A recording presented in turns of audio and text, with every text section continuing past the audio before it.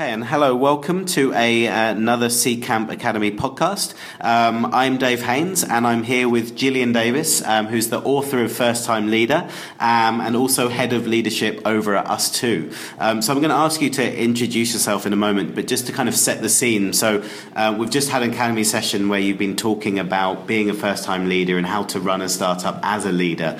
And I think it's an important topic for us because we invest in so many early-stage companies, and they might just be one or two companies now, but often it's quite young founders. They might not have been in a bigger company. They might not have had to have been a manager, let alone a leader of a company that could scale to 200 employees in a short amount of time if they're successful. So, tell me more about the problem. How have you seen it kind of manifest itself? Well, I got inspired, I guess, to write First Time Leader from my own personal experience of being literally an overnight manager, because I was definitely a manager at the time. I was in my parents' business, and they needed someone to run the business, and I stepped in and had a team of 10 underneath me, all of whom were a generation older than I was, many of whom had known me since I was in my teens. So it was quite almost a volatile environment. And because I had come from corporate, I knew what the environment I did not want to create looked like. And yet I had no idea of how to create the environment of the future. And I also was coaching, doing executive coaching for startup founders externally, and found that they too, as first-time managers, who had not had the work experience or training to support them, when they started hiring a team, their business would start to stagnate because they weren't able to inspire, enable, communicate the mission. Equally, I had friends in corporates who were being promoted at a very early age because of the skills gap, without training programs, and were reaching burnout before the age of 30 because they were just not equipped to handle what is a very challenging task that is people management. Yeah. So take us back to that when you were just 10 people. What business was it? Like, how did you come into to be in the business? So it was an executive recruitment business. It was based in Montreal, and I had been working. Being born into a family business, you immediately become part of the blood. So when business was good, Christmas was good. When business was bad, Christmas was not so good. So as daughter of an entrepreneur, and both my parents worked within the business, I still know running inside and out, and started working in the company when I was 15, working my way up until running the business in 2012. It was a great experience. It was great to have alternative experience. I had worked outside of the family business as well to get that kind of context to what it looks like. But it was, such a challenging role for me. Although very thankful, because I wouldn't be sitting here talking about it. Yeah. And so you've gone from managing a small team of 10, now being a very big, well-known company here in London and elsewhere in the world called Us2. Mm-hmm. First of all, for those who don't know Us2, maybe you can explain a bit. But tell us, what was the transition? What brought you over to Montreal, and how did you end up at a company like Us2 as head of leadership? Well, good story. I've been back and forth living in London for the past 5 years. I'm a dual citizen. And last year when the book came out, I decided to start my own business. Because there was a need, especially in London, around in the tech community and the startup community, for first-time leader, it's also very needed in established industries as well. So started, running this business. I was a team of one to discover that I wasn't very functional working from home, and wanted to have more of an impact in a larger company. And so Us2 found me because I was delivering these workshops, and I had to chat with them and said, well, assessing your situation, it sounds like you could do with someone to come in full time. So what Us2 is a 120-person studio in London. It's a digital product studio. So we create wonderful digital experiences from mobile to web. We're notorious for the game Monument Valley, so that's one of our love childs and our own IP work. Us Two is a global studio. We've got offices in Malmo, New York, and recently Sydney in Australia. So it's a growing company. It's 10 years old. That a lot of people don't realize that. It's not a startup. It's a 10-year-old business. And it's a very exciting time for us too, because very ambitious people, very ambitious founders. We want to get to the next 10 years and make a massive difference. However, recognizing that there's a lot of things we need to change, and leadership is one of them. And it's not just about senior leadership. We don't have an agency hierarchy, but it's about building accountability, responsibility, and enabling people to not look up to a director, but to look to their peers and to themselves for the answers and abilities. Yeah, and I imagine when you come into a company like that, you've got a lot of young developers. You also have a lot of creative thinkers. A lot of the challenges and some of the makeups you'll find in a lot of the growing startups here in London. How did you adjust from that? What were the key differences you saw in a culture like that versus maybe in corporate or other big companies? That's a very good question. So Us Two was my first creative industry experience, and very quickly discovered how different creative teams are to corporate teams. Yet there are quite a lot of similarities. I think when you've got a creative team, you have to not be attached to your process. Our games, I've done some workshops with our games team, and I've come with a deck, and within the first 15 minutes, closed my laptop and gone, yeah, we're not going to do that. So as someone that's running creative teams, you cannot be attached to anything, and you have to allow creatives to be able to articulate their thoughts, to be able to draw, to do whatever they need to get their ideas to come out. And then alternatively with developers, being maybe a bit more processed, giving them time in advance to look over the materials and what we're going to be doing and what's expected of them.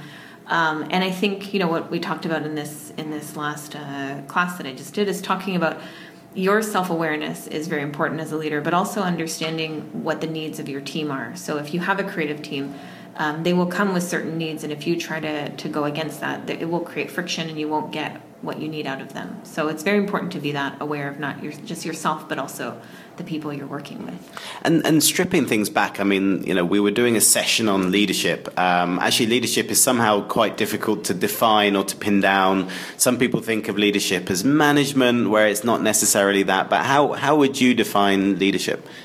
Well, it's funny. I think a lot of people, when they come to my class, they expect it will be to talk about, how to deal with people, which leadership is a big part of it. But you can't be a leader if you aren't clear on a lot of other factors and to be able to think strategically and know the business inside and out. So for me, leadership is at its core about awareness of the individual, of yourself. If you cannot connect with people, you can't lead people. You can't lead people if you're not clear on mission and vision. You can't lead people if you don't have the right view of your external market. So leadership is a lot of things, but I feel at its core it's taking that time and investment on understanding yourself and how that plays out when you speak to people. Yes, I mean, we always think of, as a CEO, there's kind of, the mantra is there's three things you need to do. You need to, first of all, set the vision. Second of all, you need to, provide the resources so that your team can get to that vision. But then it's also building the team. And we touched upon each of those. But tell me about the kind of building the team. Like, what are the things you need to do as a leader to be able to get that right? I think so. A lot of leaders, especially first-time ones, feel they need to come with all the answers. Like, I can't do this until I have the vision, or I need to develop the mission, and they put a lot of pressure on themselves that's not necessarily needed, because a real leader identifies that by building a great team, the team together will come up with a really stellar mission and vision as a group, and that will have more impact than being told what it is. So I think when you're looking to build a team, there's some really key things that you need to know, which are, what are the skills needs? With a startup, you don't want to get, you have to be clear on your needs over your wants. So it's on paper, it would be nice to have this core team, a CMO, a CTO, all that stuff. But actually, break it down. What do you need to complete the project? What do you need to get more funding? Be really clear on what that is, and then being creative on how you bring that talent in. I think we just talked a lot about the fact that there is literally a talent shortage in the kind of work that we're doing in tech. And you have to start to get really creative because competition for employment is massive. How are you going to compete with Facebook to hire a developer? So understanding what a developer needs or what that developer needs to join your company and how can you afford, and that's not necessarily in money, to make it work for you and for them. And that's why so many companies are looking externally outside of the UK, for example, for the right kind of talent. But you have to just be clear on what you want, what you need to complete the project, what you need to ensure your mission is completed, having an idea of what that mission is so that you can storytell and attract the right kind of people. And also just knowing what your weaknesses are and building a team that can fill those for you. Yeah. And what, I mean, you must have seen many different leaders and you've given this class to many different people. What do you see are the common mistakes? Like if there's 2 or 3 things that first-time leaders do, what would those things be? So the things that I've seen happen most common is, one, following our predecessors. I've seen this done in startup and in corporate, where we just do what was done to us. And the tricky thing with that is we don't know how long that chain of events has been going on for. And we know that the work environment today is extremely different to what it was, 5 years ago, let alone 15 years ago. And so what worked in the early 2000s or even the 80s, I've seen practices go back very far. It's not going to work today, and it's definitely not going to work for the generation that's coming up into the workforce. So following the predecessors is one mistake that I see very often. Going into this command control method and mode, which a lot of first-time leaders do, it often stems to lack of confidence in themselves. And so when we don't have confidence in ourselves, we can't trust others, and therefore we, immediately go into control mode. Anyone that's had a micromanager knows how awful that is to creativity, to the team vibe, to culture. And as a startup, that's not a risk I think you can afford to make. And the other thing that I see very often is developing an ego. And there's no room for ego in leadership. And we did talk about, there is need for confidence in a leader, but ego is not confidence. And being very aware of yourself and seeing how you behave and what kind of messages you're sending and how your ego might be coming out to play is something founders or first-time leaders should be very aware of. Mm-hmm.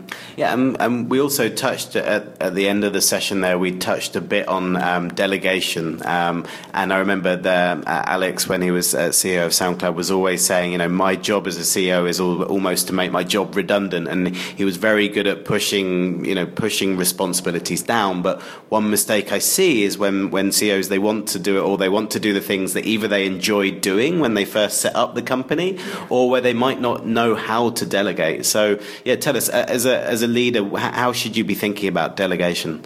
So I actually used a trick from Timothy Ferriss's book, The 4-Hour Workweek. He's got an automation decision tree that he uses, and in his way, it's do I automate, do I not? And I took the literally copied it and do I delegate it and do I not?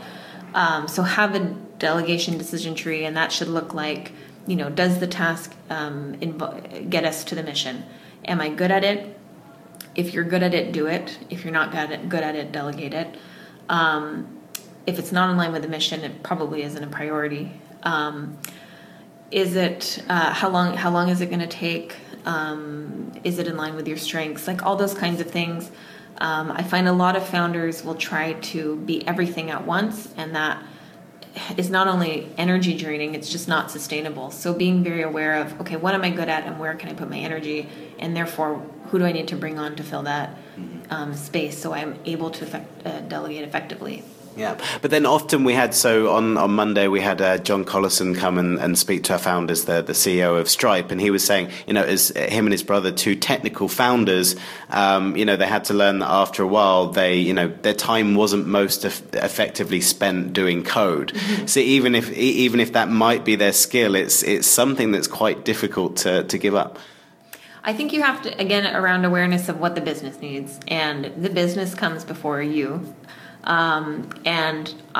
often, so Elon Musk was a name that came up earlier about leaders that we admire, and Elon Musk has a reputation for being a very big micromanager, and that's fine. He's built his business that way, and he's very clear about that. Steve Jobs has a similar reputation, and you have to be able to understand what do I need to run the business. So for the founders of Stripe, for example, very, very great that they got that to that point of awareness. They're like, actually, if we just spend all our time coding, this business is not going to live. So who do we need to bring in, or how am I prepared to move away from code and start, doing something else? The worst thing you can do, which I saw a lot in recruitment, was, for example, promoting an engineer who was an excellent engineer as a people manager, and they just lost all their energy because they were not meant to be people managers, and they were actually not very good people managers. They were good people, but their energy and they should have been spent on project. So try not, just because you might need another skill, it might not be you that needs to fill that skill, and maybe it shouldn't. Mm-hmm. Yeah. So I mean, if a founder's kind of thinking this through, where should they start? I mean, there's so many questions around this, like have you got any kind of resources or places where they should go to find and learn some of this stuff? It's a very good question. There's a lot of places you can go, and I can't even think of all the books and all the resources that I've gone through to help me get to this point. And I think when it comes, leadership is an extremely personal thing, and what works for one person is not going to work for me, for you, or for anyone else. And so I think it's important for founders to dedicate time to their leadership style, and that means looking at, you can look at HBR for leadership, you can look at so many, even Medium has some really, Undercurrent comes out with some really progressive stuff on how to run teams. I often refer to Simon Sinek's Start With Why, both his book and his TED Talk, which is very inspiring and good things for people to think about. Looking at getting, coaching and self-awareness tools. These are all things, they're very personal. So what worked for me, is down to my journey. And I think a lot of startup founders feel there's, a shot they can take or a pill they can take, but it's not. It's a constant evolution of you as a human being that you have to keep, just like going to the gym, put that same time and effort into what your leadership style is going to be. Yeah, awesome. Okay, and then as is mandatory on the CCamp podcast, we're got to ask you for a shameless plug. So maybe you can tell the listeners where to follow you, where to read your book, but then maybe a plug for something else, another project or a charity thing or something else you're involved in. Okay, yeah. Well, the book is available on Amazon. It's called First Time Leader: Foundational Tools to Inspire and Enable Your New Team. You can follow me on Twitter, Jillian Davis 07. It's Jillian with a G. And I'd like to talk about a new initiative that I'm a part of called Flock Global, which is it's founded on the basis of collaboration, not competition, and it was started by 10 female founders. And for the moment, it's going to be female founders only, but it's not going to be explicitly female. We're going to open up to everyone. It's an international network for entrepreneurs or entrepreneurial-minded people, with the whole premise is to collaborate, to help each other and not work in silos, because we felt there has been so much gain and benefit when you start collaborating and talking and being open about what your needs are versus being inward thinking. So that's Flock Global, and I think it's going to be really exciting. Yeah, awesome. Well, thank you for having us along, and thank you to everyone for listening. Until next time, thank you.